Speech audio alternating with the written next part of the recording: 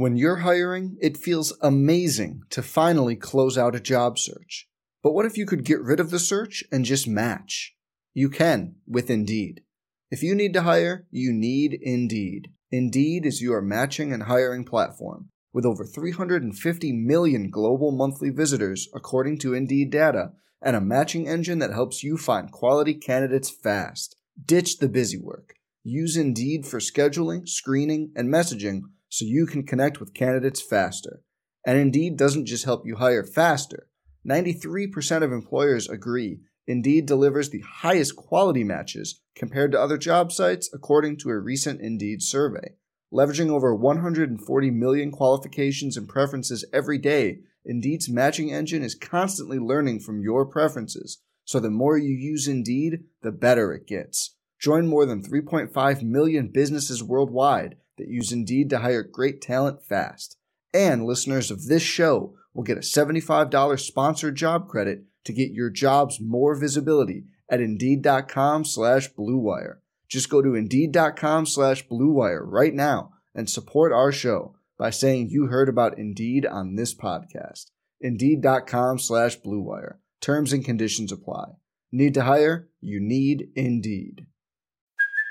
Hey, it's Kaylee Cuoco for Priceline. Ready to go to your happy place for a happy price? Well, why didn't you say so? Just download the Priceline app right now and save up to 60% on hotels. So whether it's Cousin Kevin's Kazoo Concert in Kansas City, go Kevin, or Becky's Bachelorette Bash in Bermuda, you never have to miss a trip ever again. So download the Priceline app today. Your savings are waiting. Go to your happy place for a happy price. Go to your happy price, Priceline. From the Mobile Pod World headquarters, this is the Carolina Insider from Learfield IMG College. We're back. Time for another edition of the Carolina Insider. Jones, Adam here with you.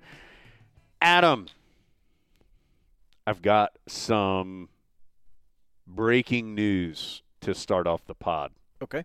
It's Friday, Adam. It's Friday. Gotta get down on Friday. Everybody's looking forward to the weekend. Partying. Fun. Looking forward to the weekend. What's up? Did I scare you? Did I give you a little Halloween scare? That was a trick, not a treat. Man, we're excited. Busy weekend coming up in Chapel Hill, and we'll be previewing it for you today. Tar Heel basketball underway tonight, 7:30 Friday evening. Carolina versus Winston-Salem State. First exhibition game, only public exhibition game, and there's not a whole lot of time between that exhibition and the regular season as Carolina gets going on Wednesday of next week. But we'll talk a little bit about the upcoming exhibition matchup tonight in the Smith Center. In that theme, we will also have a basketball guest today. Adam, we're going to talk to grad transfer Justin Pierce on the show. Had a chance to talk to Justin a day or two ago, and really enjoyed getting to know him a little bit better. So that's coming up too. He's a smart guy, but also he can play ball. Yeah. He's got the brains and the baller gene. He's got both. And he's going to be important. Oh, no doubt. So we'll talk to Justin about a little bit about his past, how he got to Carolina, what it's been like since he got here, etc.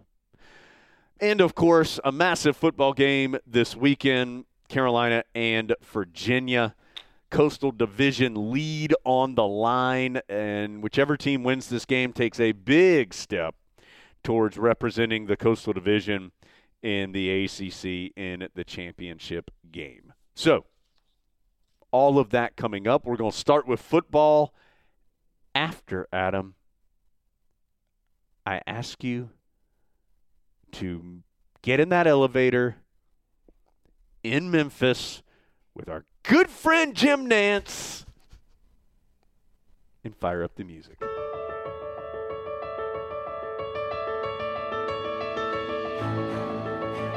Because we're brought to you by the Pinehurst Resort.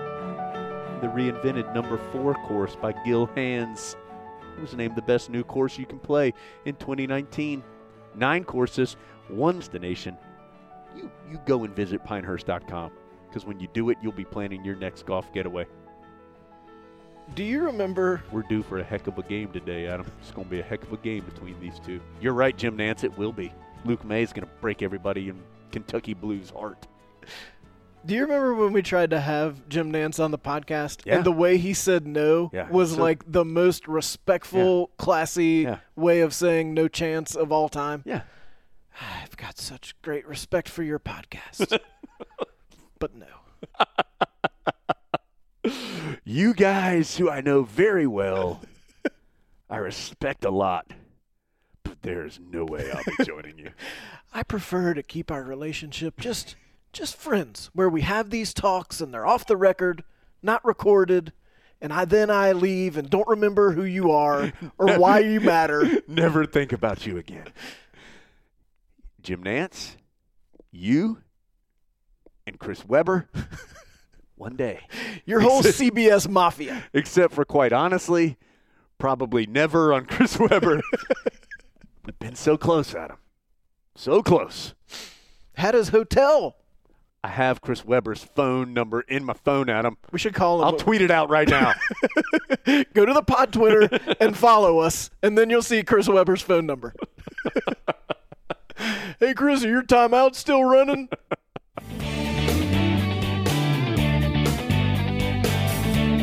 Weber front court, Carolina with foul. He takes a timeout. They're out of timeouts. Technical foul. Technical foul on Michigan. They're out of timeouts.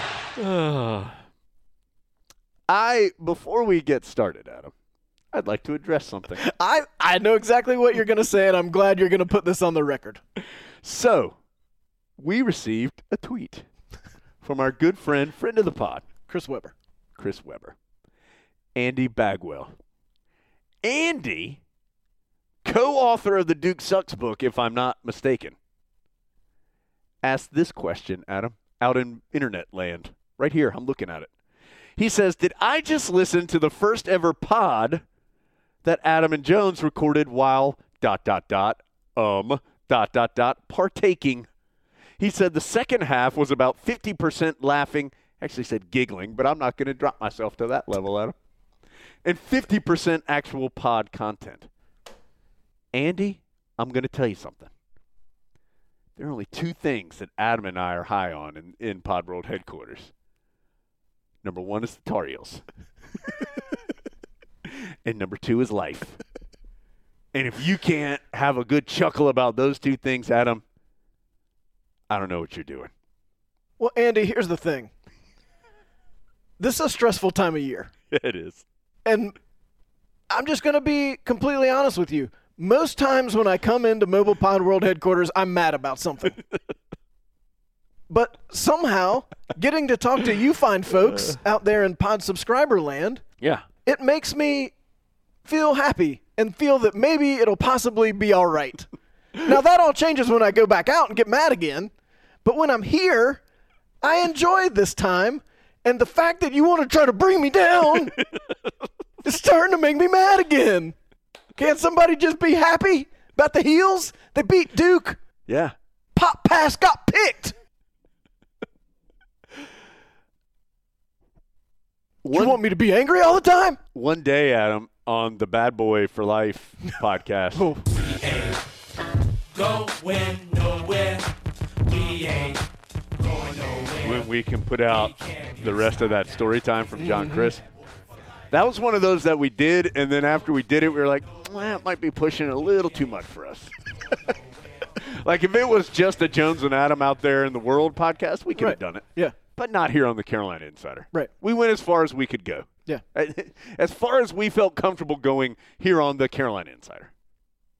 Maybe that would explain why it was 50% giggles if you had heard what we heard. Don't hate. Elucidate. All right. Let's get to the Tar Heels against Virginia. Adam, it is, it's a big game. The Cavaliers started the year 4-0. They're 1-3 in their last 4, but it's not like they've lost to terrible teams. They've lost on the road at Notre Dame, Lost on the road at Miami, who knows what you're going to get with Miami. They're talented enough to beat anybody and wacky enough to lose to anybody.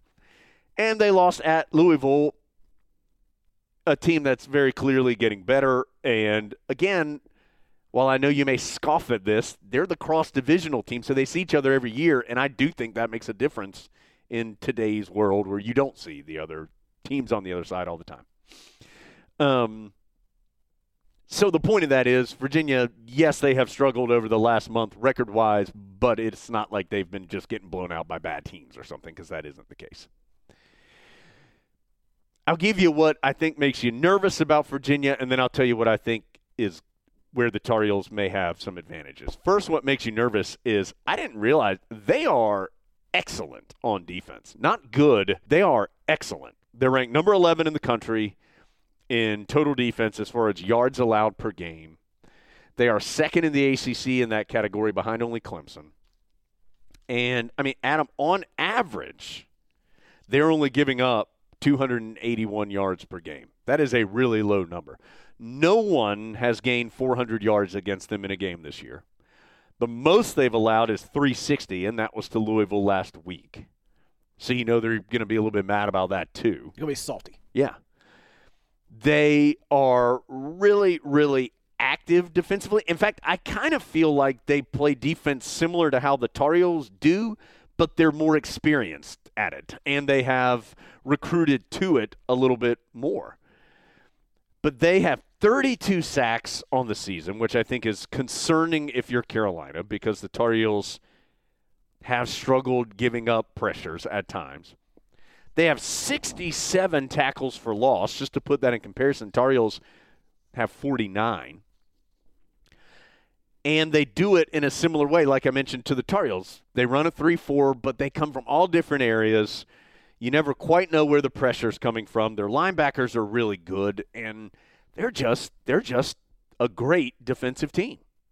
I think that is concern number one. Concern number two is their quarterback is terrific, Bryce Perkins. His numbers are not as good this season as they were a year ago, but he is a player that can hurt you in both facets of the game. He dominated the game against Carolina a year ago, accounting for 4 touchdowns, 3 passing, 1 rushing. He had more than 100 yards rushing last season. And maybe more than anybody in the league, I feel like you can feel like you've got him and then you don't have him. And all of a sudden you feel like you have a sack and he scrambles and gets 15 yards. He's just really tough in that way. And then the third strength, Adam, before I allow you to say something on this long monologue I'm giving you. The third thing is they have one of the best kick returners in the country in Joe Reed. In fact, I think he is the best kick returner in the country. 2 touchdowns already returning kicks this year. He has 5 in his career. And even in the ones he hadn't scored touchdowns, he's given them great field position consistently on kick returns.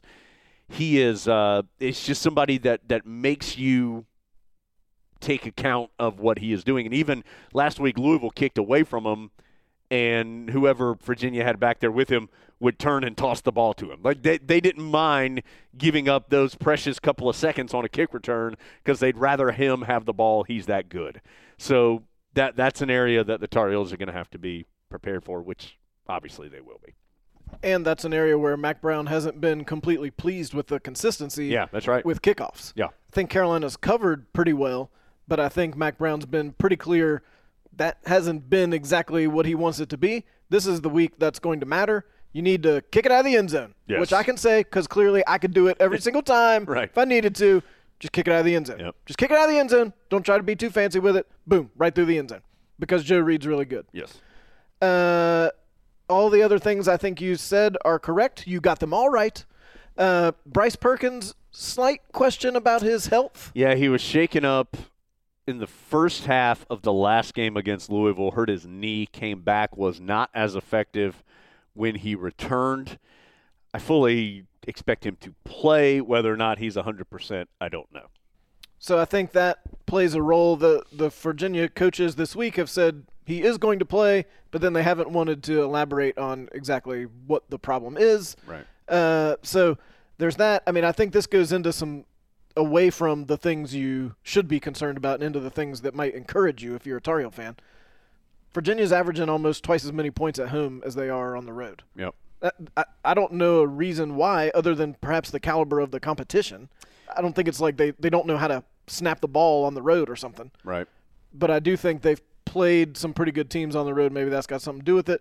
And also they've got defensively, they are really good, but Carolina's going to get them for a half without Jordan Mack, who's probably their best player on defense. Yeah, and Bryce Hall, who I think was their best player on the team coming into the season, unfortunately for him, suffered a really severe injury in the Miami game and is out for the rest of the year. And he was a team captain, a leader, a senior, a cornerback who was really, really good. But he is out and hurt and out. Jordan Mack is out for the first half due to a targeting call, which Bronco Mendenhall has made very clear this week that he did not agree with. But he is out for a targeting call in the second half of the game a week ago against Louisville.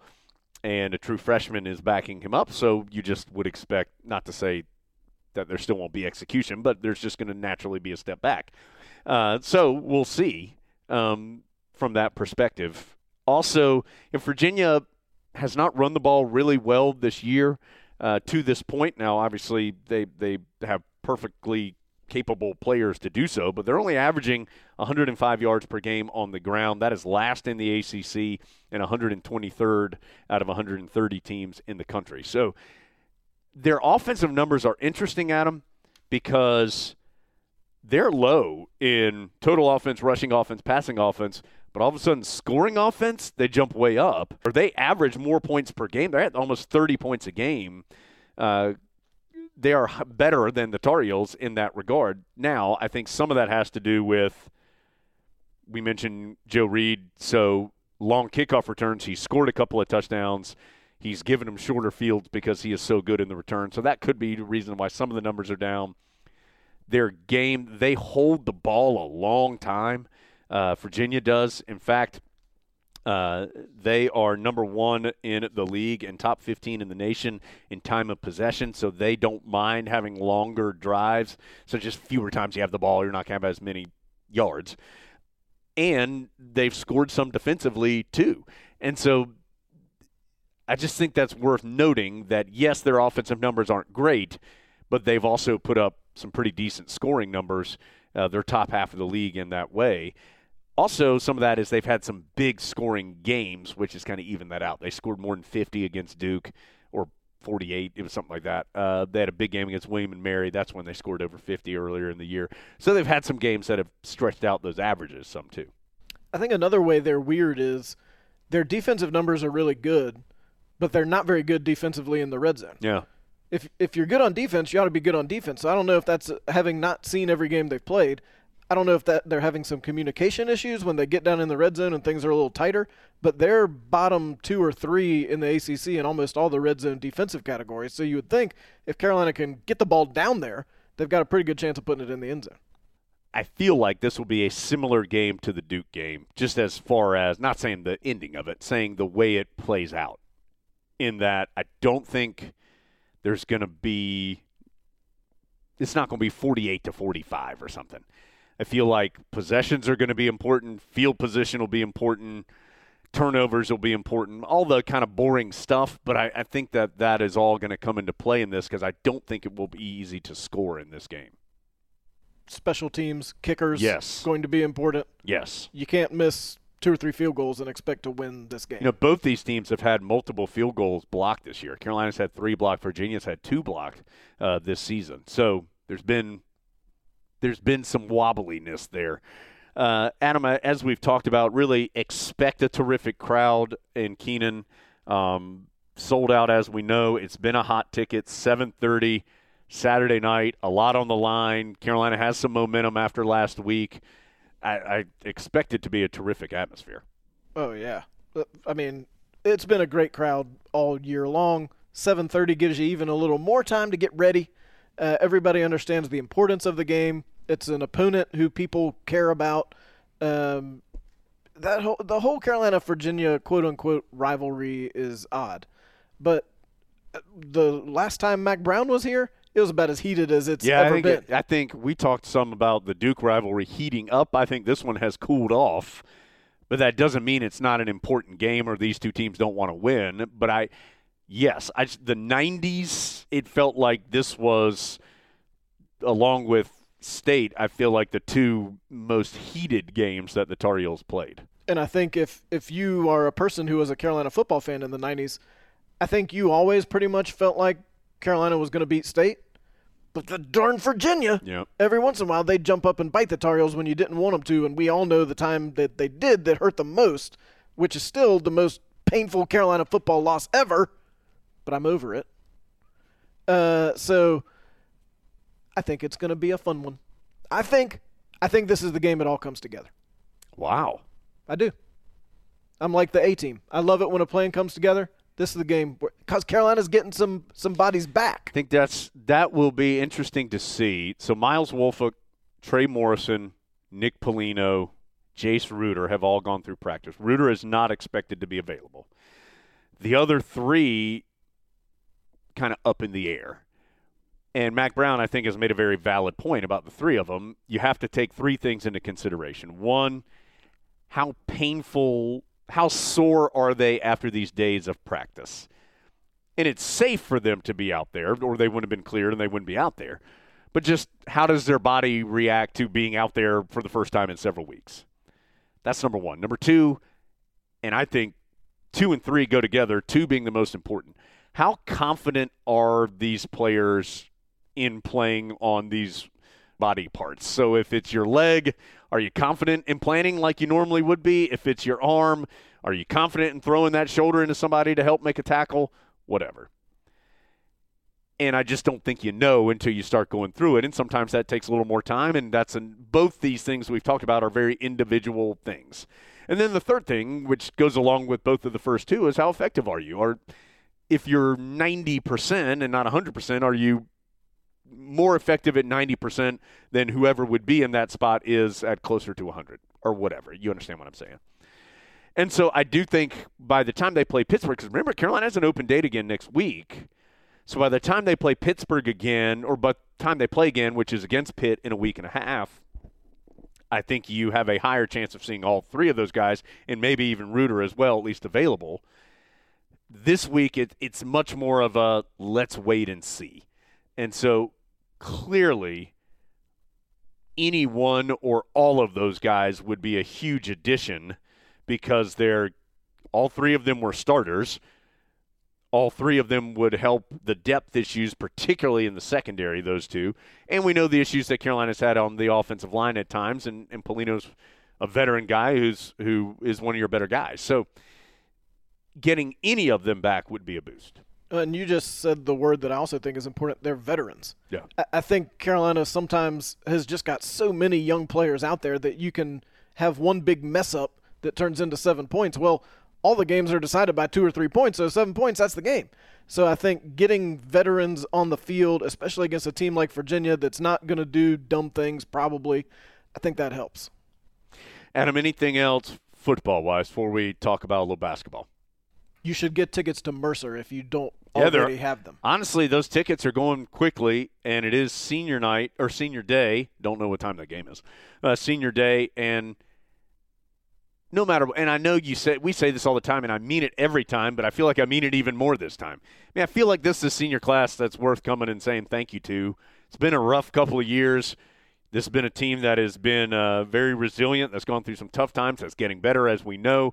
And there's so much excitement for the future that I think you have to remember sacrifice is a strong word, but you have to remember everything that these seniors have put into it, too, because they're laying the foundation right now for what we all think is coming in the next year or two.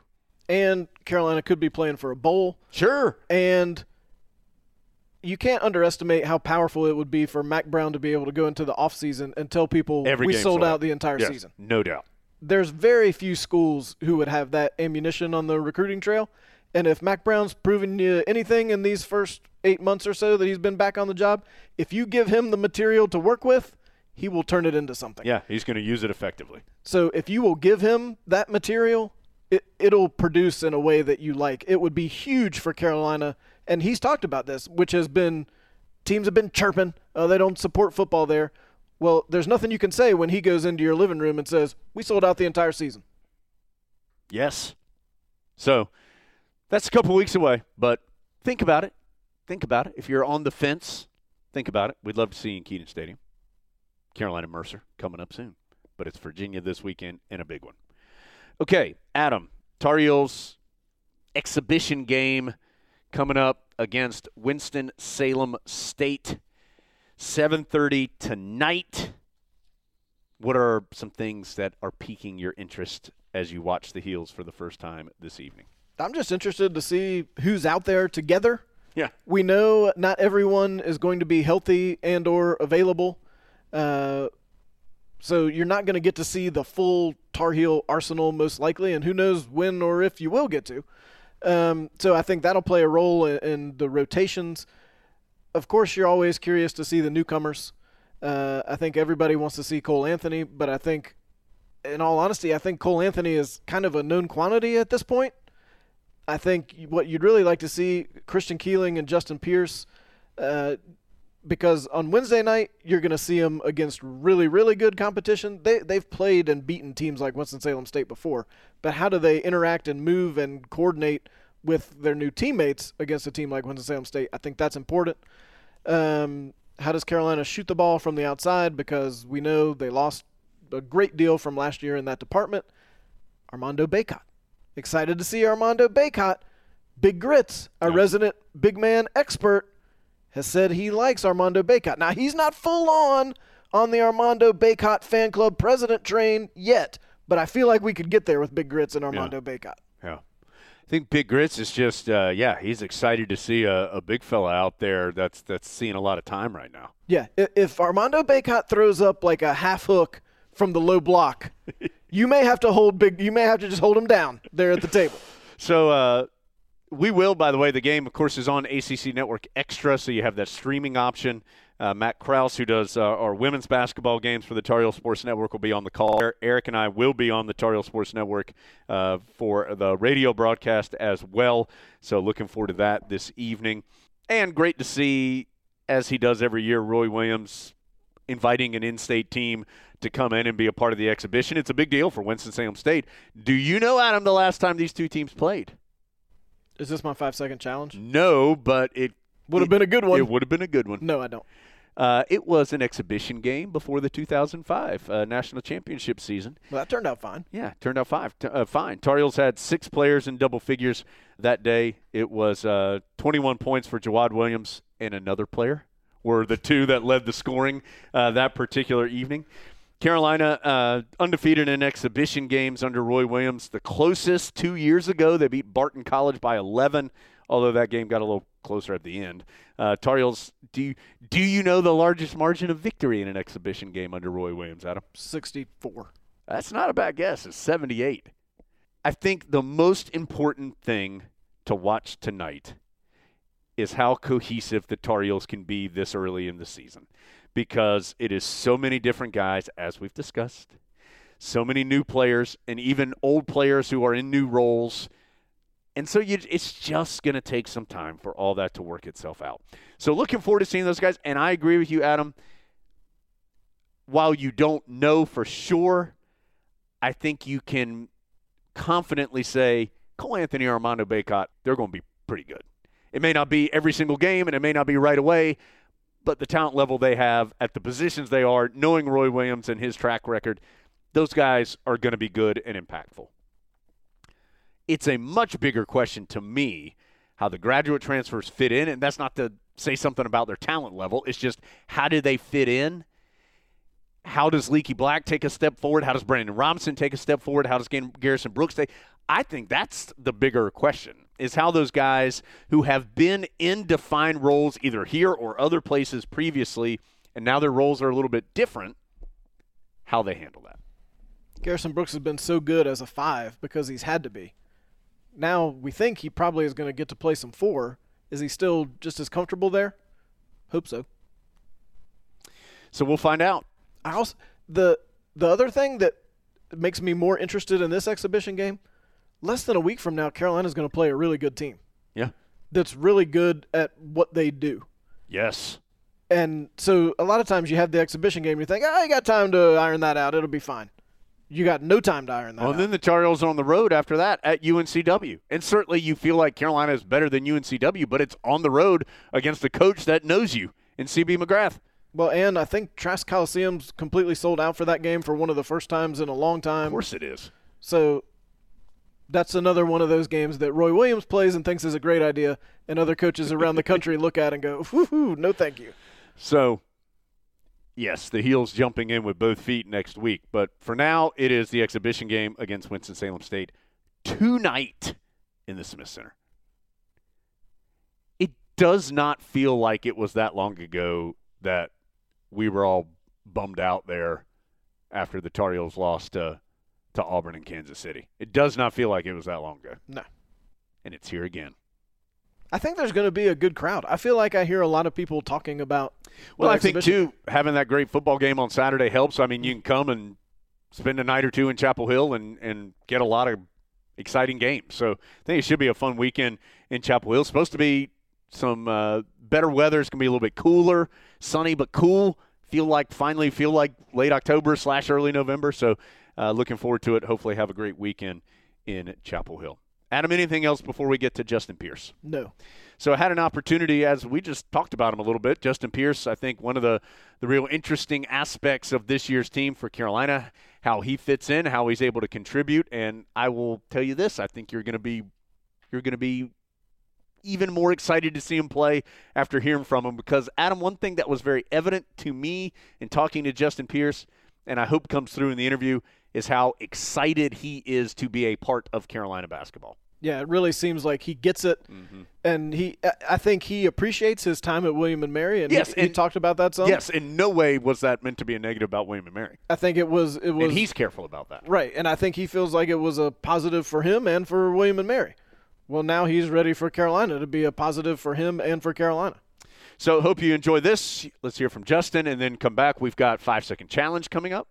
We have Adam's been holding on to a list for weeks, so it's going to be a big blow up here.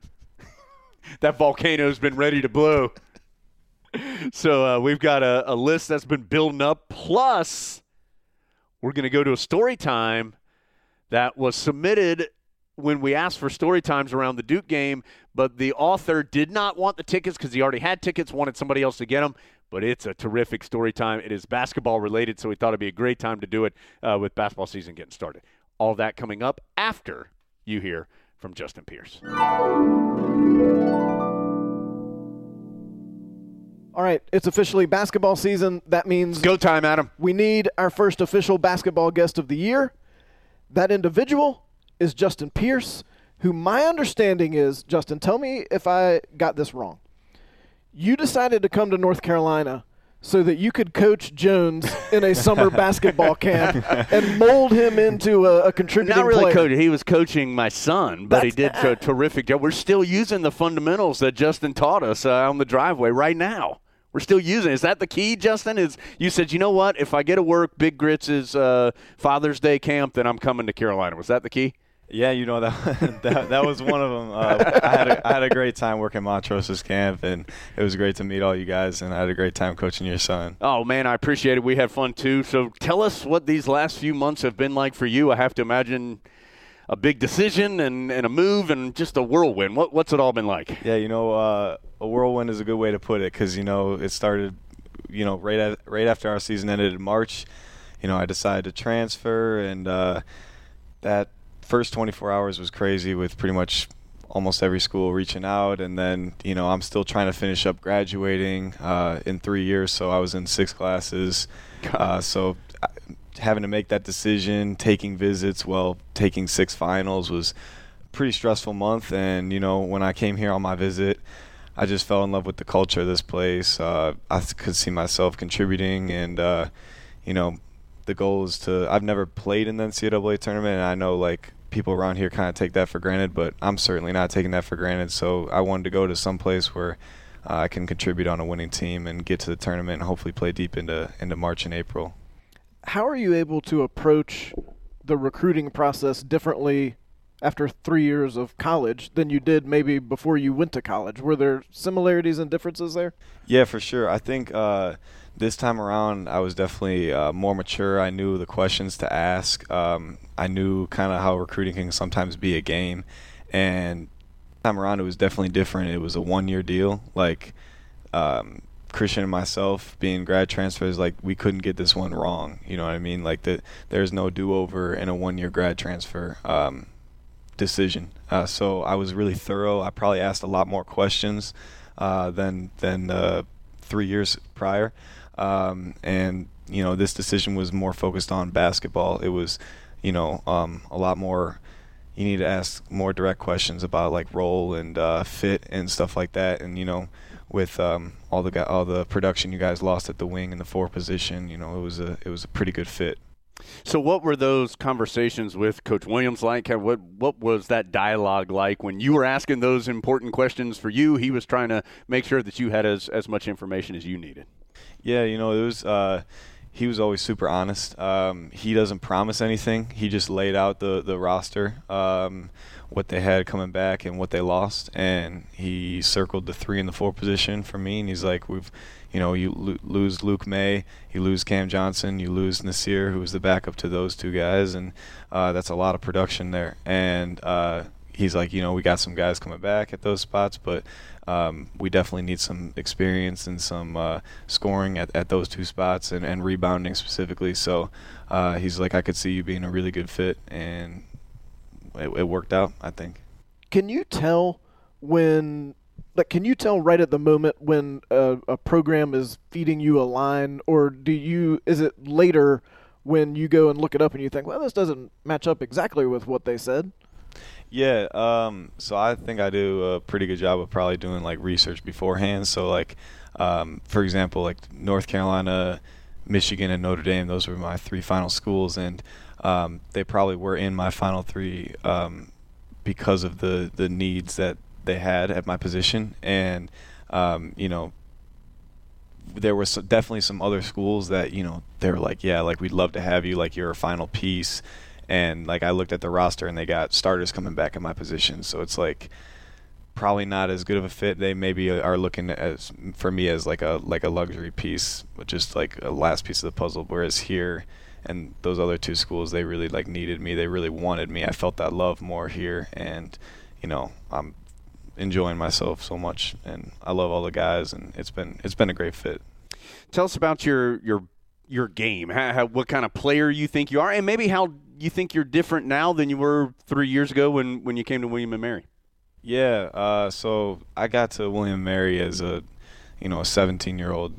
So I was super young. I actually just turned 21, so I still think my best basketball is ahead of me. But anyway, yeah, like when I got to William & Mary, I was very skinny. I was mostly an outside player, mostly a shooter.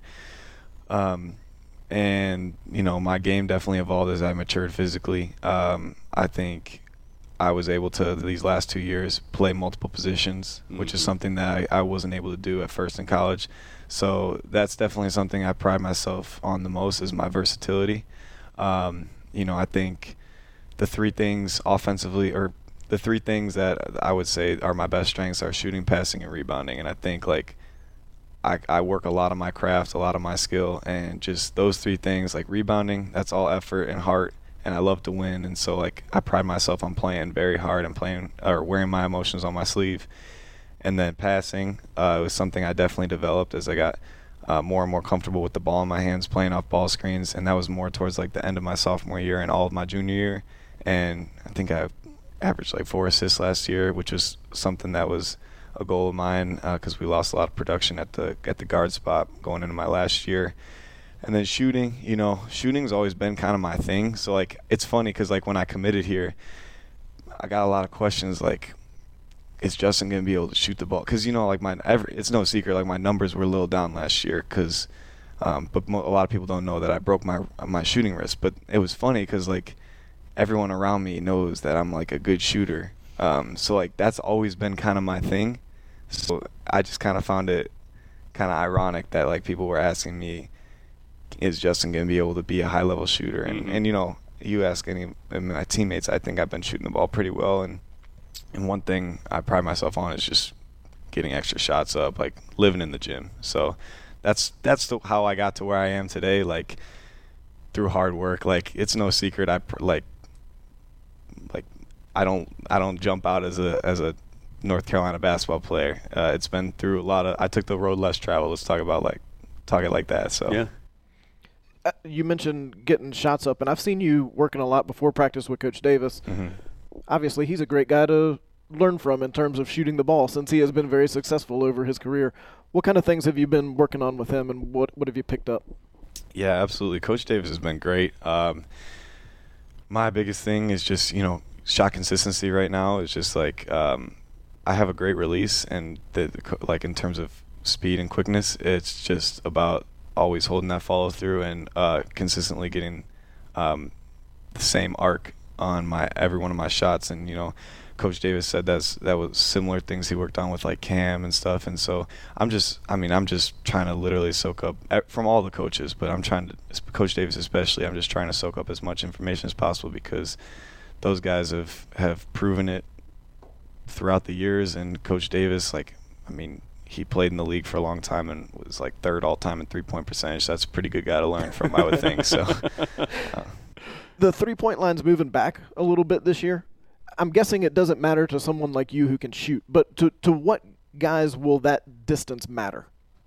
Yeah, I would think that it would probably affect the guys who are maybe trying to add a 3-point shot into their game, like guys who weren't already super comfortable shooting from the 3-point line. That just is like another hurdle to their ability to like add the 3-point shot to the game. For guys who shoot the three like as a big part of their game, it's really not that big of a difference, because throughout college basketball games, you're very rarely getting toe the line 3-pointers anyway. So yeah, I would say throughout college basketball, there'll probably be like a slight dip in 3-point percentages, but in terms of actually playing the game, you don't really notice it, if that makes sense. Like when you're shooting a three, you don't really notice that at a distance.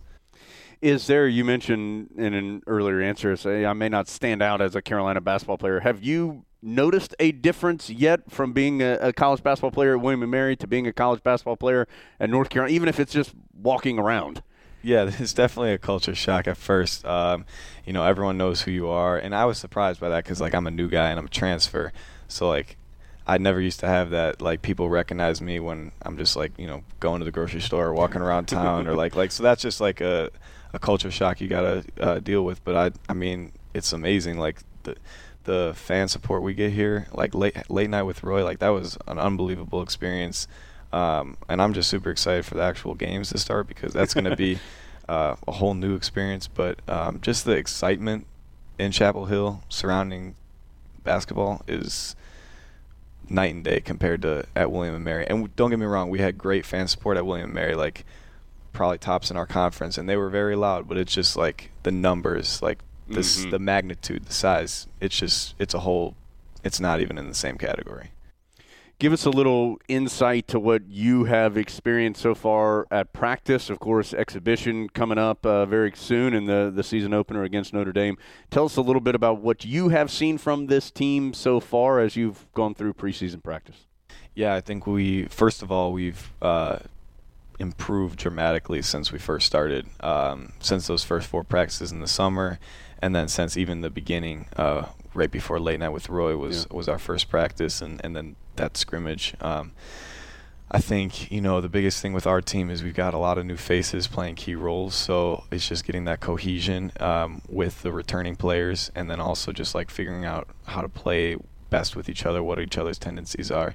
And so in terms of practices, we've been focusing a lot on the fundamentals and, just getting good shots and playing at the right pace. That's the big thing here is we love to play fast, so getting up and down, being in the right spots defensively. I think this group's got a lot of talent. Garrison's been a very good productive player here. I think he's going to take another step up this year, and guys like B-Rob who are ready to take another step up, and Cole's Cole. He's gonna be the engine that drives his team. So we're ready to see somebody else. Yeah, exactly. Practices, can get everyone's chomping at the bit to actually have a real game. Now that you've practiced under Roy Williams for a little bit over a month, what's something you know now about what you have to do to play for Roy Williams that maybe in May you didn't quite realize? I would say Coach Williams has been nothing short of amazing so far in terms of me, and I would say the biggest thing I appreciate about him is he doesn't let anything slide. So like for me, like I always thought, I'm a good rebounder. I play really hard, but like for example, there's a couple examples that stick out. Like I would get offensive rebound a possession or two ago, and then like maybe possession later I wouldn't crash as hard to the glass as he would like, and he would let me know that. He would let me have it. So it's like I appreciate the fact that he just demands excellence on every play, and you don't want to let a coach down like that. He's been so successful and one of the all-time greats, and just it's a privilege to play for him. So it's like whatever he says, like you trust, you believe. So you don't want to let a coach down like that. And it's been unbelievable to play for him. I think I've learned a lot on the defensive end, which is something I needed to probably work on a lot. And I'm just loving playing for him so far. We talk or hear a lot of talk about the Carolina basketball family. I would be interested just from your perspective in that. I would think it may be a little bit weird just to show up and you're only here 1 year. Just be interested in how you feel like that family has welcomed you so far. Yeah, so they like talked about to me like on my visit and stuff, and I was like, yeah, like it's probably gonna be cool, but I didn't really know like to what magnitude it was gonna be like. But it started when I committed. Like I had like guys who I wasn't even gonna play with reach out to me and say like congratulations, welcome to the family. And then like when I got down here in the summer, you have tons of pros showing up to play pickup with us, and it's just like every day it's somebody new, and it's like eventually it's just like, wow, this is the real deal. Like I guarantee you there's no other school where that amount of people come back to this place. It shows it's really special. And Christian and I were talking about it, like we're lucky to have like to be a part of this place, even though it is 1 year. Like we feel like we are a part of this family forever, and like we know we always have a place here to come back to and work out, train, or just hang with the guys. So it's pretty cool. Was there anybody you played with or against this summer that you caught yourself going, oh, I'm out here with this guy? Well, Tyler Hansbrough played with us probably the most out of all the former pros, and for me that was really cool because obviously he's the best player ever here, and he's like the ACC's all-time leading scorer. And I grew up watching all those games with the 2009 team. To have guys like him, like Danny Green, come back like after just winning another championship, and you saw what he did the other night. Stuff like that is just great. Like Raymond Felton played with us one time, I think, over one of the camp days. Like, having guys like that come back that you grew up watching is just like, it's hard to put it into words how like cool it is to go against them. And like I was nervous but just like really enjoying it too at the same time. Tyler Hansbrough is kind of an acquired taste in a pickup game. Yeah. For someone who had not, say, played against him for 4 years, and maybe that was the first time you had ever seen him in that environment, what were your takeaways? Just competitiveness. Like even in a pickup game, he hates to lose, and he plays harder than anybody I've ever been around. Whether it's going after the glass or just like in the paint, getting to his spot to take a shot. It's just his willingness to go after it. Like it's pretty impressive. It's intense. Yeah, it's intense. Tell us a little bit about you away from basketball. What do you like to do? What are you studying? What kind of stuff interests you away from the game? Yeah, so I'm enrolled in the Kingman Flagler Business School right now, the full-time MBA program, which is been awesome. I love it over there. I've met a lot of cool people, and I'm enjoying my time up there, and it's been a lot of work. I feel like I don't have a ton of free time right now, which has been like it's not necessarily been an adjustment because again, undergrad I finished in 3 years, so like that was a lot of work too. But it's just kind of been a balance between basketball and then still being able to like get extra shots, treatment, all that stuff versus the NBA program, which is great, and I've been doing a good job so far. And yeah, I'm looking forward to continue that there. And after basketball, I want to kind of go into the sports business world. So I think that a degree from here, as well as the connections that I'm gonna have from both the business school and the basketball side of things when I'm done, is gonna kind of set me up down that path. We had the chance to talk a little bit before, and we talked some about your interest in the sports business world and NBA front offices. How did that play a role as Coach Williams was explaining to you why Carolina might be a good fit for you? Yeah, it was kind of just like a cherry on top. I made my decision to commit here like pretty much solely for basketball reasons, and then like to be able to get a business degree here, and then also to get the vast network of basketball connections were kind of just like added bonuses. And Coach Williams and guys like us and the support staff and the coaches were like, yeah, like we can put you in touch with people as soon as you're done, or the whole Hornets organization is Carolina guys. Like, we'll have no issue in having you talk to people, and once you're done, and because I want to play first, so once you're done playing, sure. You'll be able to get your foot in the door and network and make those connections, which was really, really cool. Now, you and Shea Rush, because Shea's like real interested in doing agent stuff, right? Are you guys chatting with each other about all of it? Yeah, Shea and I have gotten really close. He's actually going to work in Chicago, which is where I'm from originally, and Shea's been great, and I think he wants to work in terms of money managing with athletes, and so that's been really cool to kind of hear his perspective, and I'm really excited for him that he's able to kind of already know what he's doing next year. Like he's not a very impressive guy, right? You're like, get it together, Shea Rush. Goodness. Yeah, no, he's super impressive. I've really enjoyed getting to know him. He's a great guy. You talked a little bit before about some of the things you picked up on video at William & Mary that helped you. Like you worked on coming off ball screens and using those more effectively. Is there anything you've looked at here that you feel like has enabled you to take a step forward in that way? I think the biggest thing with film here for me has been the fact that I'm learning the 3 and the 4 position, which for people who don't know our offense, the 4 and the 5 are the exact same, and the 3 and the 2 are the exact same. So I'm basically learning 2 completely different spots. So the film aspect for me has been very critical in terms of I learn very well visually, and to see in action our plays and sets and secondary break options from those different spots has helped me dramatically in terms of grasping those. And I'm still not 100% comfortable at both the spots, but I know I'm going to be playing a lot at both the spots, and the coaches have been working with me and setting me up with a lot of the tape and stuff. So again, I'm getting more and more comfortable every day, and I think by the first game, like I'll feel great. Who have you been watching as sort of your example at the 3 and at the 4? Yeah, so they gave me a lot of Cam and then Theo tape, because those were the last 2 guys I think to cross over between the wing and the 4 spot. So they gave me a lot of those 2 guys tape, because I think Theo did it 2 years ago.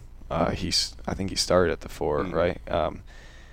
And then Cam did it a lot last year. He started at the 3, but then when you guys would go smaller, he would rotate down to the 4. So just been watching those guys, and I know at the 4 it's just going to be completely different. It's going to be offensively, it's going to be difficult for other teams to kind of guard me around the perimeter, or for them to chase me down the court. And then defensively, I just got to get more and more comfortable guarding ball screens and playing in the low post. But I think I've improved dramatically in the last month. You said earlier that you wear your heart on your sleeve while you're playing, but you're like the calmest, most low-key dude as we're talking right now. What flips that switch for you? Is it just the ball going up? Honestly, it's a couple hours before game day. Like I'm locked in. Like I like to keep to myself, listen to music, just kind of get in that zone. I like to get up extra shots before the game and just kind of visualize myself on the court later that night. I have a very strict, like routine that I like to go about. I like to get to the arena early. And yeah, you're in good shape there, Justin. Yeah. We'll be there plenty early for every game. We're in good shape there. Yeah, but once the ball is tipped, I mean, it's different. It's different. Like, I'm gonna do whatever it takes to win ball games, and I like to get excited about winning. So I'm not afraid to get pumped up after a play, and I like to. Sometimes I'll get I'll get mad at myself, but yeah, like I think playing with emotion can take people's games to like another level because it shows it means that much more to them, and it kind of drives that competitiveness.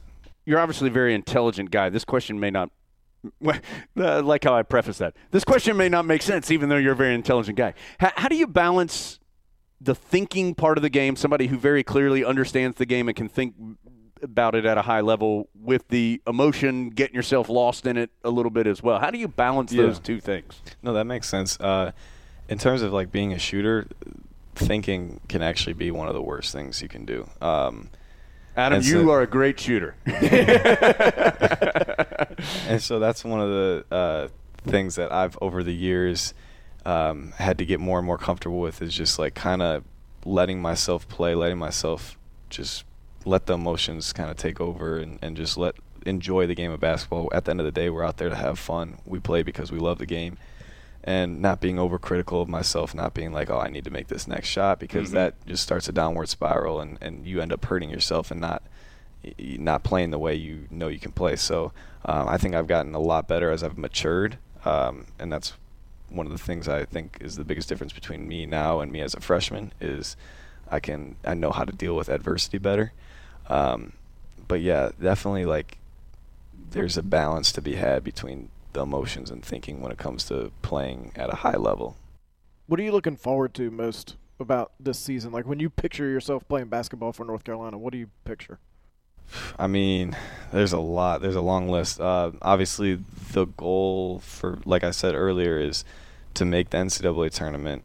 And I know I said this earlier as well. Like, a lot of people take that for granted. But for me, every game is going to be chipping away at that goal, because for me, I've never been to the NCAA tournament, and like I've watched it every year since I can remember. I watched Selection Sunday every year since I can remember, and I've just wanted to be a part of it. So if we are fortunate enough to make it, that will be that, and every game on after that will be kind of the pinnacle of my season. Obviously, it will be really fun to play in a Duke Carolina game, and then just I think the opener will probably be really special because it's an ACC game. It's my first game in the Smith Center. Those are the ones that kind of really stick out to me. How is that different as a player? None of us are used to that either. The first game is a conference game. How does that change the way you get ready for what sometimes is, all right, we'll ease into it. There's no easing into it this year. Yeah, it's kind of a weird feeling. I've never opened with a conference game ever in my life, and let alone for it to be my first game in the ACC. It's going to be very interesting. But I think we're all ready. We're all going to be super fired up and excited. But yeah, we know there's no time for growing pains. There's no time. Like, we better be ready on November 6th. So there's definitely a heightened sense of urgency. And I think that will, I think it'll help us in the long run. But the schedule is kind of weird this year. Like, we got a conference game, then non-conference games, and then like we play Virginia and again in the non-conference portion, and then pretty soon, once January hits, we're full ACC mode. So that'll definitely be an adjustment for, I think, everybody in the league. Tell us about your background a little bit, Justin, even pre-William and Mary, just you growing up. Where'd you grow up? What kind of stuff did you like to do when you were young? Yeah, so I'm the oldest of three boys. I'm from a suburb of Chicago, about 30 minutes west, called Glen Ellen. Both my parents played college athletics. My dad was a football player at Northwestern, and my mom played volleyball there. So they moved out to Glen Ellen and had three boys. And my middle brother, his name is Alec. He's actually having a heck of a season for Cincinnati right now. He's a starting wide receiver for Cincinnati as a sophomore. I think they're ranked like 18th in the country right now, and he's their leading receiver. And my youngest brother is a sophomore. He plays basketball and golf, and I think he's going to be a really good player. But, growing up, sports was our life. I played volleyball, football, baseball, tons of sports growing up. So that was what me and my brothers used to do for fun. We'd play in the backyard. We'd play on the driveway. Just anything that revolved around the sports and physical activity, we probably were doing in our free time. So I think it's very different today's generation. Even only 10 years ago, I feel like a child's life was so much different. I bet I'm going to go on a limb and say there was some competitiveness there between the three of you guys. Oh yeah, we my middle brother and I definitely used to give my youngest brother a hard time, but I think he's going to be a lot better because of it. He might get the last laugh, but he's going to be a stud. But that's probably where I get a lot of my competitiveness from, whether it was like playing wiffle ball in the backyard or basketball in the driveway, or even like board games. There's been a few Monopoly boards flipped in the Pierce household. I hate losing, and my brothers will tell you that I was such a poor loser, and we would definitely get into it a lot. But it was good. We love. I love my family, and it's been they've been so supportive of me, and we have such a good relationship. So. I like how Justin was clearly trying to decide how nice he was going to be about his youngest brother. You can see the wheels turning there. He almost said he might be the best of us, but then he was like, I can't go that far. He's got a chance. He's still got a lot to prove, though. What's the go-to Pierce family Justin is a sore loser story? It probably has to. We played wiffle ball a lot. In our backyard, we had a fence around. All our neighbors had a fence, and so we play wiffle ball, and me and my middle brother would always split up, and then we'd get a lot of the neighbor kids, and I vividly remember one time I thought my middle brother was just cheating and all this stuff. So I think I was pitching, and I just whipped the wiffle ball at him, and he threw the bat at me and charged the mound, something like that. We were 6th grade and 5th grade, or 6th grade and 4th grade. It was it would have been funny to look at that now. All the neighbor kids are quietly trying to go back around the fence. We're just leaving, guys.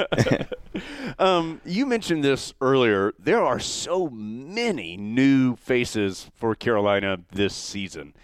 How have you guys tried to kind of crash course getting to know one another, both on the court and away from the court, because you are going to be together so much here over the next 6-7 months?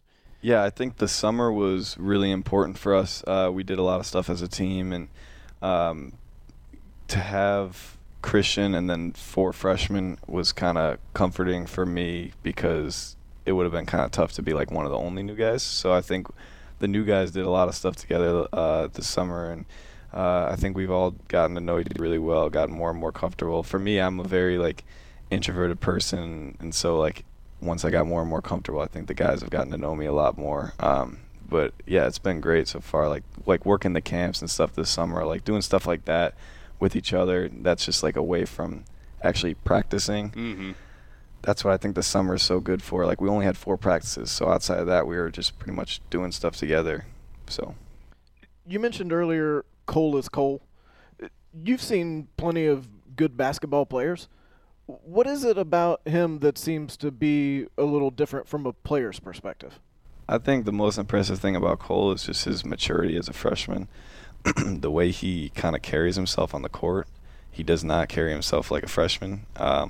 He's a confident guy, and he's really talented. And I think the fact that he's able to be so mature in the way he plays, and he usually makes the right play, which a lot of times you can't say that about freshmen. So I think that's been the most impressive thing about him. Obviously the talent is, anybody can see that, but every day in practice, behind the scenes, he's one of the hardest workers on the team. Just stuff like that is something you don't see from freshmen every year. So, all right, in a couple months at the end of the year, when we talk to you or when we see you and we go, Justin, was this everything you hoped it would be? If your answer is yes, what kind of things happened for you to go, yes, this is everything I hoped it would be this year? Yeah, I have no doubt that it will be. But yeah, it's for everything for me would be we're winning a lot of games. We're hopefully competing for an ACC title. We're hopefully fortunate enough to play in the NCAA tournament and get to the Final Four and play on Atlanta on Monday night. That would be the dream. But yeah, just overall, just enjoying every day with the guys and with the coaching staff. I think that's going to be the biggest thing. It's just this year, I know it. Anyone who's ever played college basketball knows that the preseason's kind of slow. But once the games start, the year flies by. So for me, just having 1 year, just thoroughly enjoying the process, everything's going to be hopefully a blast for me this year. Hopefully I'm contributing a lot and able to help us do whatever it takes to win. So. Okay, Adam, I will give you a choice. Would you like the 5-second challenge first, or would you like the UNC Healthcare Champion Watch first? Let's do the 5-second challenge because I get so nervous about it, and I just want to get it out of the way. I understand. It's like doing a presentation in school. So did you know that texting while driving takes your eyes off the road for an average of 5 seconds? What? At highway speeds, that's like driving the length of an entire football field with your eyes closed. The Trusted Choice Independent Insurance Agents of North Carolina want you to stay safe behind the wheel, and that means don't text and drive. Go to trustedchoice.com/GoHeels. That's trustedchoice.com/GoHeels. Find an independent insurance agent near you to learn more. Adam.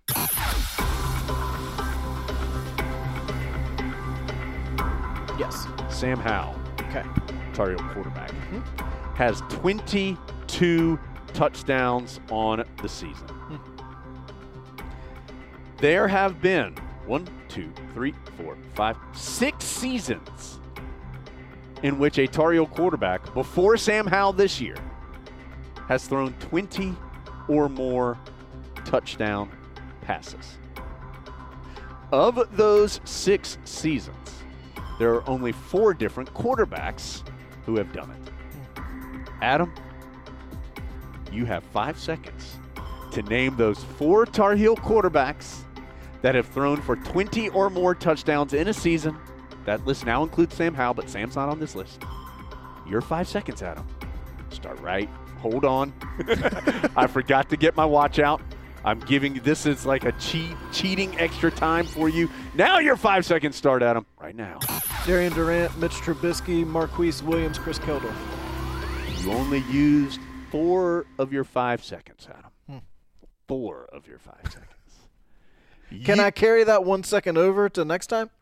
We'll see. Can I put it in the timeout bank? You chose Marquise Williams, Darian Durant, Chris Keldorf, and Mitch Trubisky. Adam, 3 of your 4 answers are correct. 75, strong C. 6th all-time at Carolina. Coming into this year, again, Sam Howell already has 22. Marquise Williams in 2014 had 21 touchdowns. 5th all-time at Carolina with 23 touchdowns back in the glorious year of 1996. Chris Keldorf. Remember when Chris Keldorf threw for 23 touchdowns and you felt like this was the most touchdowns you've ever seen in your life? He passes almost every down after the Tar Heels classically huddle for 35 seconds. 4th place all-time with 24 touchdowns. In 2015, Marquise Williams makes his 2nd appearance. Adam, encompassing both the 3rd and 2nd place on the list with 26 and 28 touchdowns respectively in the years 2011 and 12. The man you left off the list, Bryn Renner. Bryn Renner. Number 1, Mitch Trubisky with 30 touchdowns in 2016. Sam Howell has 22 with 4 regular season games remaining. So no 20 touchdowns for Darian Durant. Darian Durant had 18 touchdowns in 2003. He had 17 touchdowns in both 2001 and 2004. I think that I tend to credit Darian Durant with more stats than he actually received. Well, clearly I do. By the way, also Matt Kupek had 18 touchdowns in 1979. That must have seemed like the old Houston Oilers were out there running the run and shoot. Well, you had Darian Durant number 1 on your Mac-to-Mac quarterback list. Yeah, I did. Darren Durant's a great quarterback. Passing records are so out of whack now. Yes. Because it's just a different time in football. Did we have Bryn Renner on our Mac-to-Mac team? No, he was in the others considered list. Yeah. All right, Adam, you did okay. Okay. Let's get to our Champion Watch, brought to you by UNC Healthcare. Adam zeroes in on a team outside of football and basketball that he's going to have his keen journalistic eye on during the weekend. UNC Healthcare, dedicated to caring for champions of all kinds, you and your family included. See their lineup at unchealthcare.org/sports. Adam, what you got?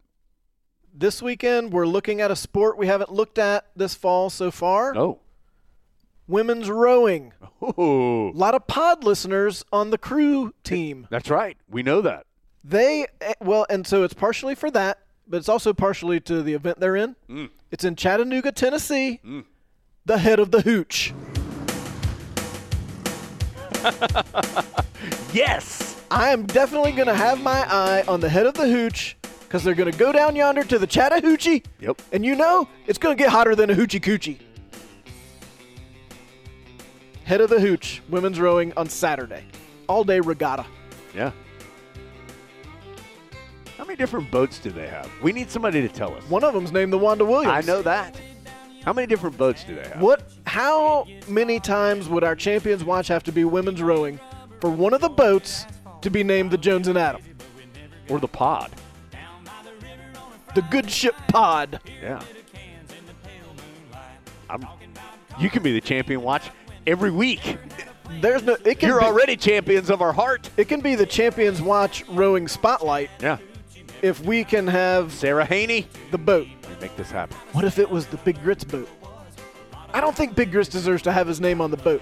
We did that. You've got everything else, Big Grits. Give us the skull or whatever it's called. Look into that, Adam. We got a lot of pod listeners on the rowing team. Just a quick update on Pod World headquarters. Adam, we're getting close. Not there yet, but we're getting close.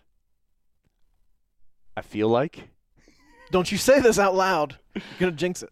One day, we'll have a pod in there. And we'll be surrounded by lovely shelving and items. And it's going to be glorious. Just like that 100th pod was. Glorious! Adam, the people have been asking when you're going to give them another list. And we're going to answer that by saying today.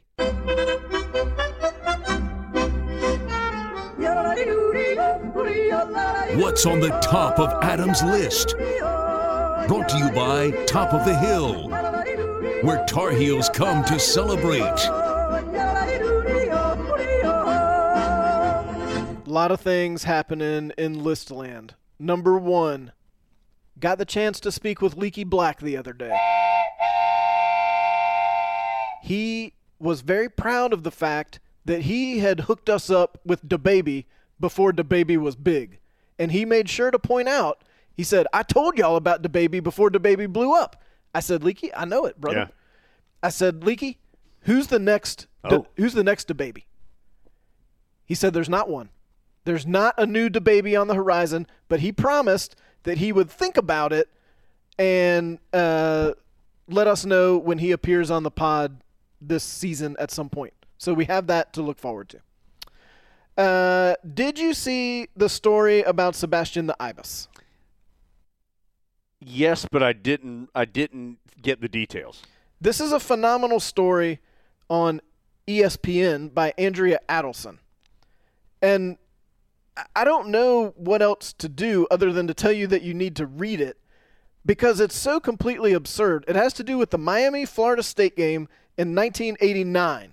Number 2 Hurricanes going to Tallahassee to face the number 8 Seminoles. And Sebastian the Ibis at this time was played by John Routh. Someone on Twitter tried to say that I had a run-in with Sebastian the Ibis. That was you. Yeah, that's me who's got the issue with Sebastian. Adam, and Blue Jay, Jones, Ibis. His big old head right in the way. Do we go to Miami this year in basketball? I think so. So John Routh can't remember whether he or someone else suggested it, but the idea of putting out the Flaming Spear FSU's mascot plants at midfield took hold. A Coral Gables police officer, now the chief of police there, offered to get John a fireman's jacket and hat, and Routh had a fire extinguisher in his house. You can see how all these pieces are coming together. So when John walked onto the field pregame to fill the extinguisher with water, no one said anything to him, further emboldening him when he got ready to run on the field for kickoff. He did indeed run on the field wearing his fireman's jacket and hat and holding the extinguisher. After just 2 steps onto the field, he found himself in serious trouble. A police officer whipped him around and screamed, quote, "Give me the fire extinguisher." With the Miami band playing, the fans on their feet screaming, and the team rushing past him, he clutched the extinguisher tighter and screamed back, quote, "No." Says Ralph now, "Of course nobody could hear me because the band was playing and I'm in a bird costume." Yeah. As he tried to jerk away, he accidentally squeezed the handle on the extinguisher and sprayed another officer in the chest with water. Probably didn't go over real well. He got a few steps closer to the corner of the end zone before 3 more officers grabbed him. Remember, they're grabbing Sebastian the Ibis and slammed him up against the fence.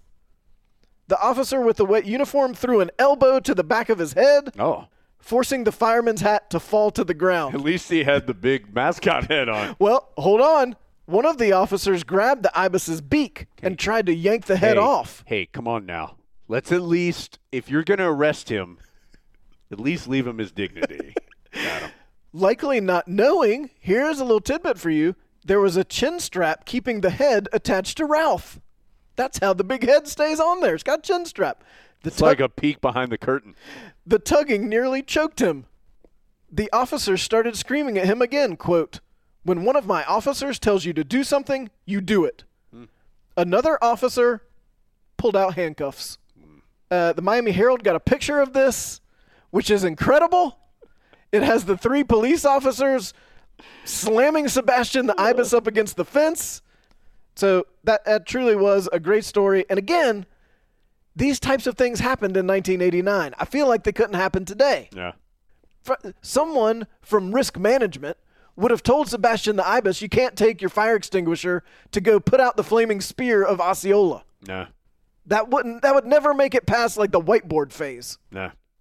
But in 1989, it was the Wild West. He happens to know a policeman who's like, "I'll get you a fireman's outfit." Yeah, no big deal. Sounds like a great idea. Yeah, one day I'll be the chief of police and you can do whatever you want.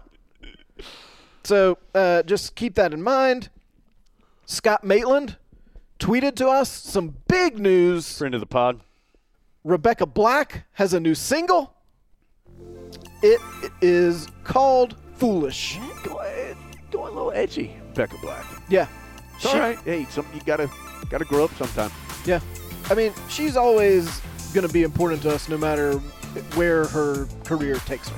I think that's fair to say. I wanted to give a what up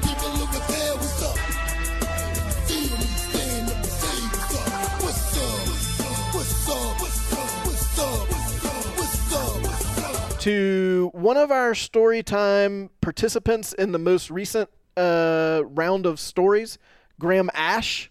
Met him at the fair. Sitting there eating my garlic cheese curds. Along comes Graham Ash. So what up, Graham? Hope you enjoyed the fair. Hope you got you a pretzel and a Miss Debbie's apple, because otherwise you weren't doing it right. We have not mentioned, I don't think, that Shalane Flanagan retired from running. Shalane Flanagan was awesome. From running. Yes. Well, like competitive running. Yes. That was her sport. Yes, it was. She won the 2017 New York City Marathon, Olympic silver medalist, 15-year pro, former Tar Heel Monthly Tar Heel of the Year, probably more prominent on her resume than those other 2 things. We would like to have her on the pod. She's probably got up on her classy shelves in her Pod World headquarters at home. She has New York City Marathon, Tar Heel Monthly, Tar Heel of the Year. Yeah, I would think so. 1A, 1B. Want to say thank you to Tyler Newman. He spit in the Mississippi River while listening to the pod. He says, pretty much guaranteed a national championship. You can thank me later. Yeah, imagine those two forces coming together. Yeah, I think that I'm no longer concerned about the season.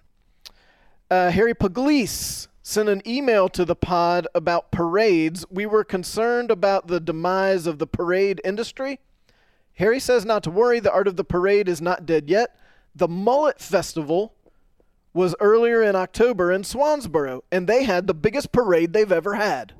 Now, this is the mullet fish, not the haircut. Yeah, of course. Maybe a movement, Harry says, has been started on the coast, and it's taking time to spread west. That could be. That makes sense. Harry's wife and Harry had a blast in the parade, throwing out candy and campaign swag. Tip for new parade participants, do not underestimate the amount of candy you will need to have on hand to throw out. You got 4 giant bags in your cart, suck it up and make it 8 to 10.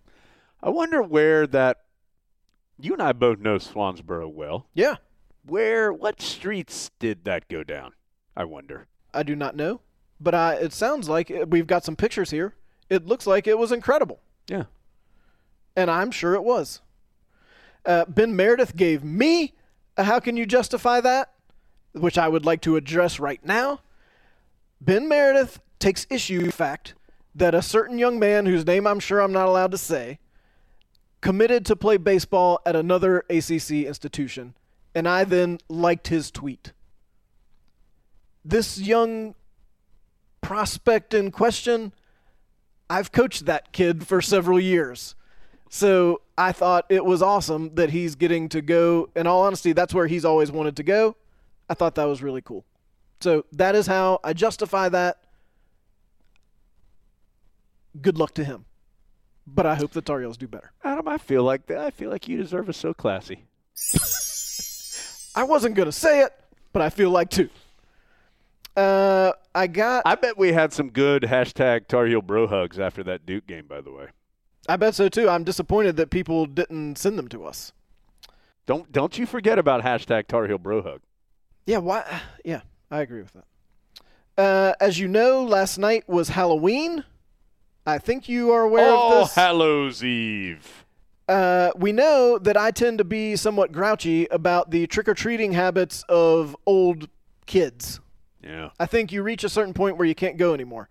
I don't think I'd go as far as Chesapeake, Virginia. Missy Hampy sent us this important news update. Virginia Town updates ordinance.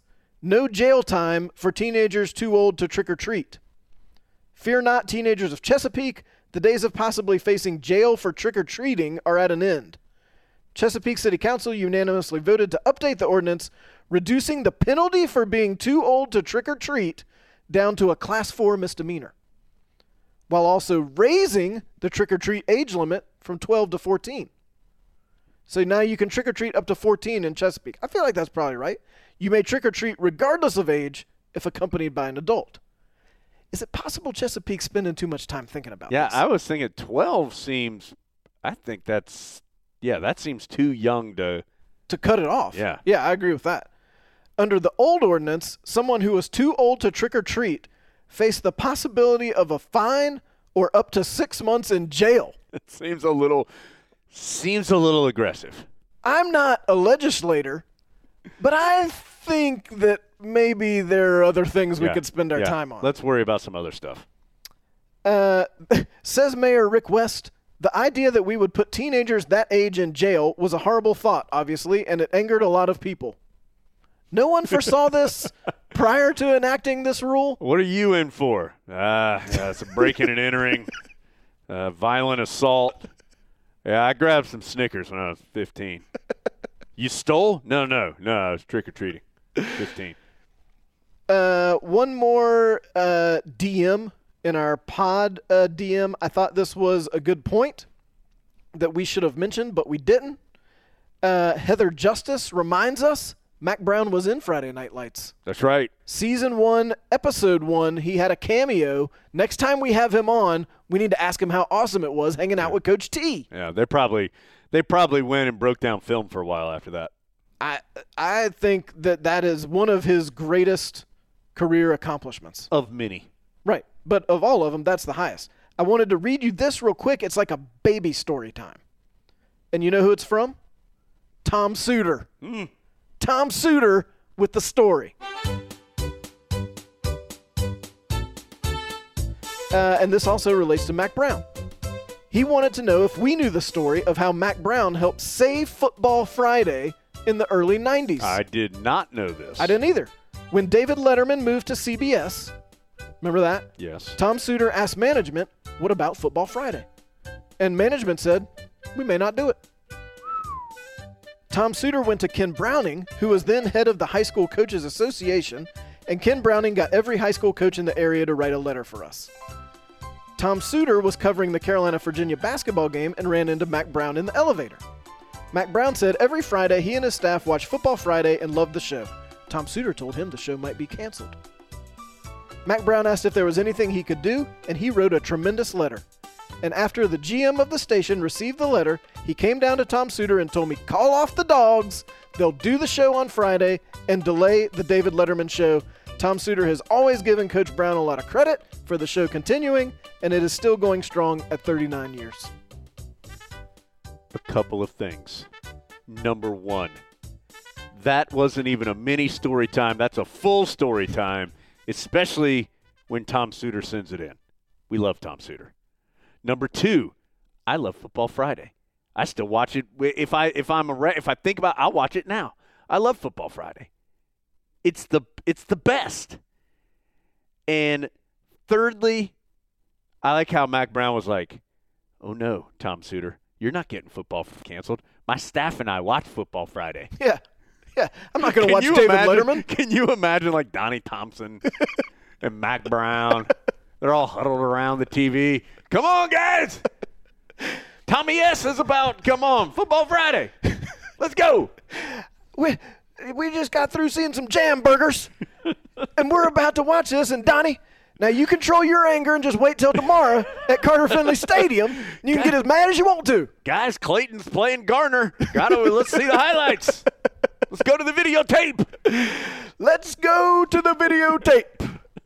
I'm not surprised that Mac Brown would have a hand in such an awesome show with an awesome host. Yes. Those all sound like things that should be together. That story is 100% true. Not that I would doubt it, that Tom Suter would tell us something that wasn't. Right. But I know even if you hadn't have told me that was from Tom Suter, I would know that's true. Yeah. Okay. Couple of things quickly, Adam. And then I'm going to get to story time, and then we're outie. We got sent – this has been hot on the internet streets about the new ABC song and how nobody likes it. Yeah, it's terrible. Don't mess with the ABC song. Why is there a new ABC song? No one needs it. It's just like no one needs a new happy birthday song. These are fine. They're fine the way they are. Just leave it. We don't want it. We don't need it. Red Edwards says, is this an I don't even want this? I think it could be. I like ABC songs. We need the letters. We need the alphabet. Yeah. Right. But I don't need the new song. Were you aware of the States song? Yes. Really? Only because I know of a state song that my daughter learned in school to help learn the states. Did you see Taylor Swift singing the state song? No. She did. I didn't know there was a state song. Not like the state song of North Carolina, but all the states. Yeah, you have all the states. John Crisp, who had the Not Safe for Work story time from the other day, sent us a tweet that had a DTH evidence of the story that he told. So you can go check that out on Twitter. John Crisp sent that to us. The outlaw John Crisp. Yeah. Wild man out on the streets. Ed Page reminded us, Adam mentioned this, I think, last Halloween about rotten zombie Skittles. I don't even want this. You're right. I do want Skittles, other than the obvious green apple. But we definitely don't want rotten zombie Skittles. Terrible idea. Skittles, stay in your lane. Stay in your lane. You've got it. You had it. You had it with the rainbow. You still mostly have it other than green apple. Just stay in the lane. You're a great post player, and you can shoot out to the free throw line. Yeah. You don't have to shoot three-pointers. Don't go chucking threes. Brandon Rushing asked, is he the only one who likes the green apple Skittles? Yes. Yes, Brandon. You are the one. We found you now. You are the only one. I took another look at Tar Heel Tim. You know who he reminds me of? The Fruit of the Loom guy. Remember how Fruit of the Loom had the bundle of grapes? Yeah. Reminds me of the bundle of grapes guy. I thought it was funny. You have it there, and hopefully you can remember that someone told us that it had to be pronounced with the extra syllable. Team. Tiyum. Tiyum. Yeah. Tar Heel Tiyum. Got a couple people sent us this about the ESPN ranked potential super teams. And one of them was a potential 97 Tar Heel team that had Vince Carter, Antoine Jamison, Jerry Stackhouse, Kobe Bryant, and Rasheed Wallace as the starting five. Yes, I think we can all agree that would be a good team. Kobe Bryant's always – I can never tell. Like half the time he says he wanted to go to Carolina and half the time he says he wanted to go to Duke. Look, Kobe, I respect you, Black Mamba, but you can't ride the line on Carolina Duke. Yeah, you're going to have to decide. Pick a side. Yeah. And I'll respect you more if you pick, even if you pick Duke. But if you keep saying this 50-50, homie, don't play that. Mandy Yankee sent us our annual Roy Williams the dog tweet. Roy Williams the dog. His name is Roy Williams, and he dresses up as Roy Williams. And it's Halloween. Thank you, Mandy. Hope your pup's doing well. Speaking of dog Halloween, don't forget Kevin Guskowitz's dog, Charlie, named after Charlie Choo Choo Justice. He also dressed up for Halloween, and his dog bandana said, "Ceiling is the woof." See, that's good. That's clever. At tar_heel_blue sent us this tweet. He said he found this gem when I was given from my great uncle after a clean out of the attic, Adam. It's a photo of Dean Smith wearing like a Little Red Riding Hood costume, hiding the big sledgehammer behind the back. He had just hit a giant NC State Wolf on the head. Coach Smith, the cartoon caricature Coach Smith, is smiling real big. We have that photo, Adam. Yeah. We had it in the old Pod World headquarters. Is it signed? Yeah, the dude who did Jeff McNelly. Yeah, who did Peanuts did it, right? No. The guy who did Shoe. Excuse me, Shoe. Yeah. Yeah. So we have that photo. At tar_heel_blue wants to know, do we know anyone who could restore it and get out the creases? That seems like I think it's already out of the box. I don't think you're getting it back in. Don't have the answer to that one, but it's Jeff McNelly. Adam? I think he won a Pulitzer Prize. If not, I just gave him one. Join the list. We've won a potty. What up? All right, Adam, our final entry of the pod today is a Storytime submission from Matt Davidson. Matt Davidson sent this in, and it involves Big Grits, and so we thought it'd be a perfect time to read this one. This would have been a strong contender, in my opinion, Adam, for the Duke tickets, but Matt told us he didn't want the Duke tickets. He already had them. He wanted somebody else who wasn't going to go to the game previously to go. It's a very noble and, quite honestly, pretty darn classy of Matt Davidson, if you ask me. Matt Davidson, Tom Suter, something Adam said earlier in the podcast. So classy. Coach Taylor. Yeah. And Tammy also. Just two regular Americans out there working hard to make it, Adam. Their problems were everyday America problems. And there's football. How could you not love Friday night? And Mac Brown. Mr. Goose Honkers, you beautiful soul. Back into our lives so soon. So soon. You yourself get those wings unfurled, sir, because it's time for Matt Davidson's story, Adam, which starts like this.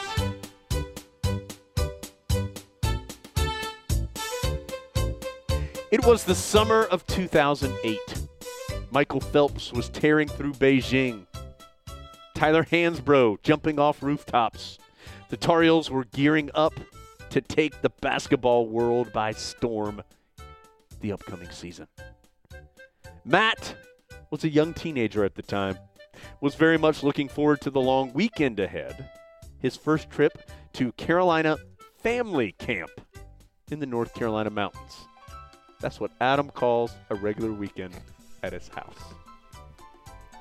My extended family quickly, that's Matt's, not mine, made up almost exclusively of Tar Heels and their children, made this trip every year and always returned telling wonderful stories of campfires, swimming, other outdoor activities, and oh yeah, the fact that Eric Montross taught a basketball clinic for the kids.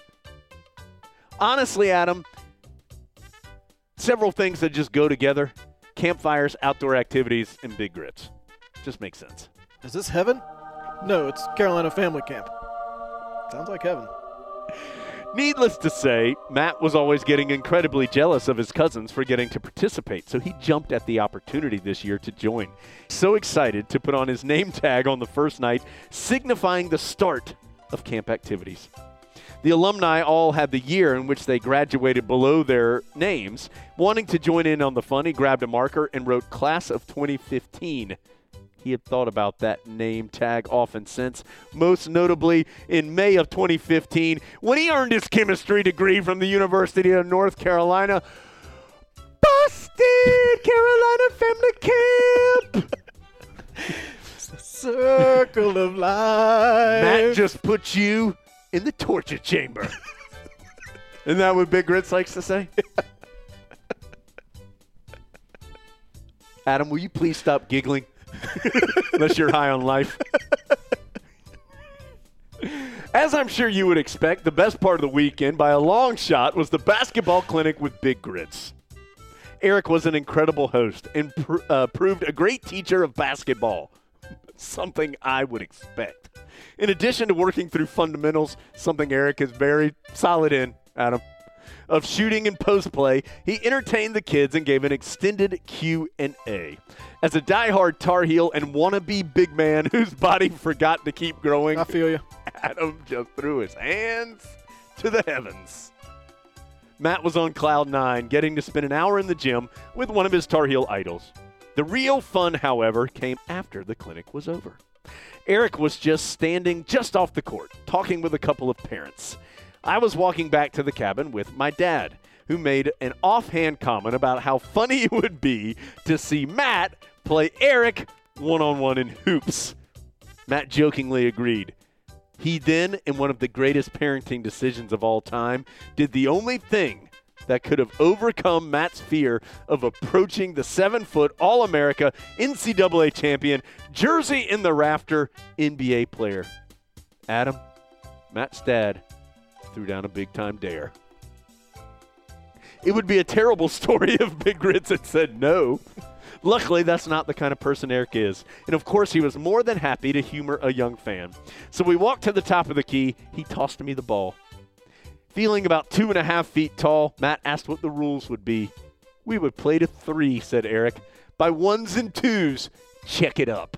That's one thing I miss about playing basketball anymore, because I can't, Adam, because I'm old.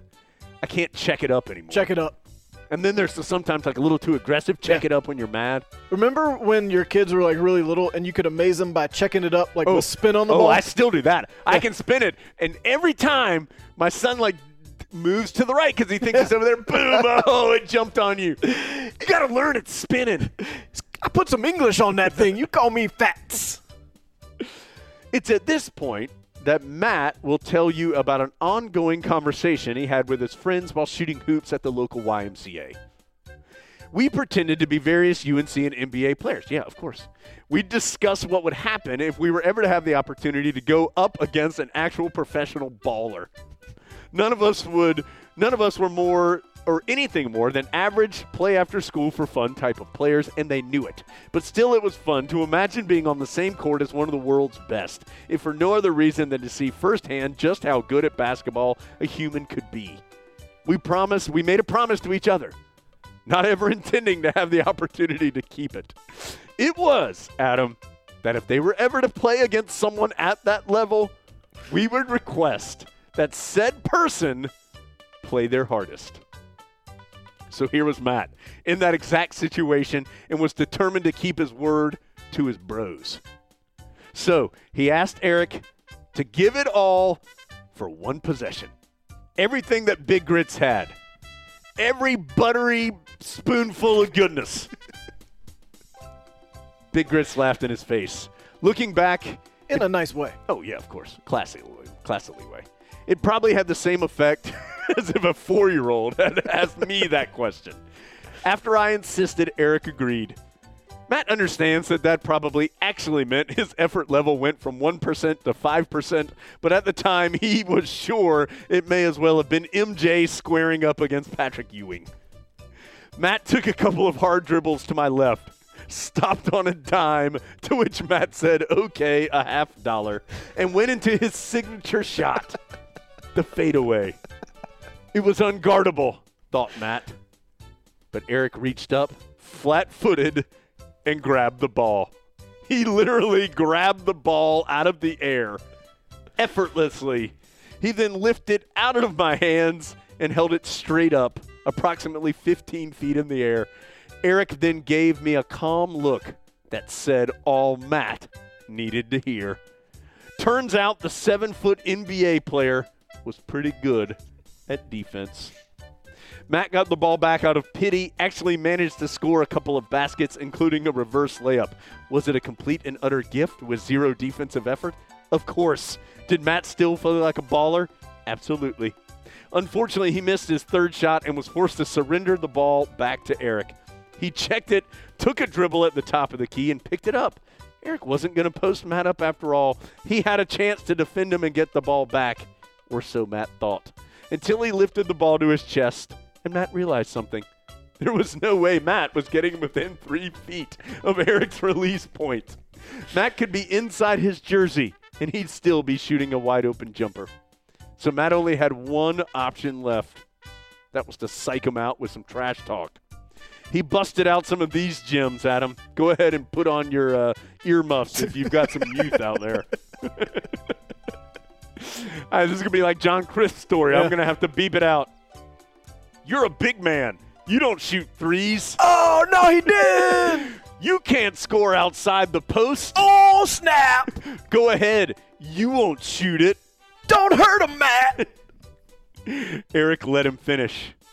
Again, he couldn't even reach the ball. Eric had nothing but time.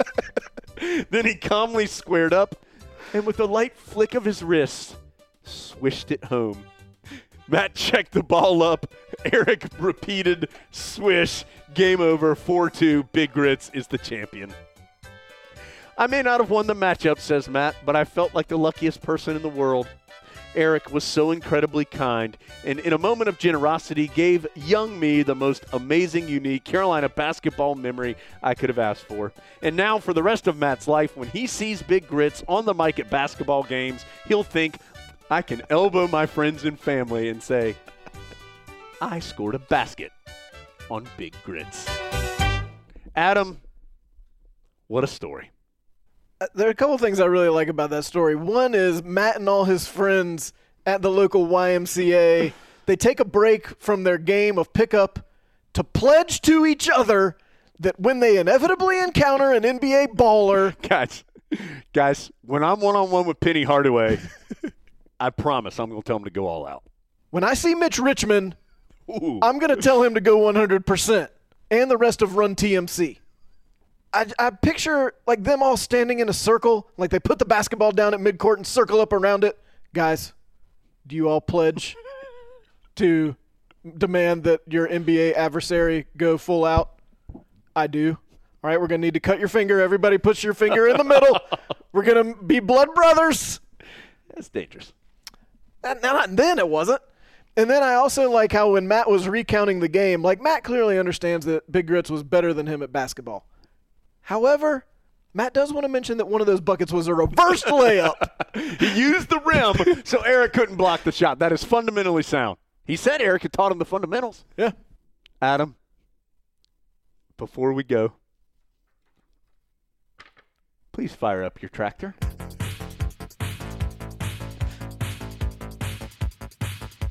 Do you know any Tar Heel fans that work selflessly to improve the lives of others in their communities? Well, if you do, LS Tractor wants to know about them.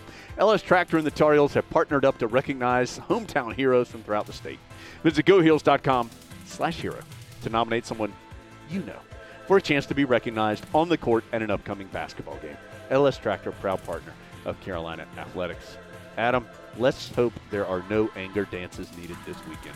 Let's hope it's all joy. All bro hugs. All Tar Heel, hashtag Tar Heel Bro Hug. Nothing but bro hugs. For now, if you send us a great Tar Heel bro hug video, there's a chance there could be tickets for you. holy cow. I'm just saying there's a chance. I can't see the future. For now, we're going to let Justin Pierce and the RZA send you into a big-time Tar Heel weekend on the latest edition of the Carolina Insider. I'm Justin Pierce. See you later, Big Grits. When I was small, we had nothing at all. We used to eat grits for dinner.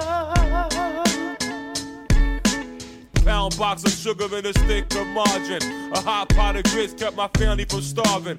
Steamy hot meal served less than 5 minutes. Big silver pot, boiling water, salt in it. House full of brothers and sisters, the pot's missing. Pilgrim on a box on the stove in the kitchen. When I was small, we had nothing at all. We used to eat grits for dinner.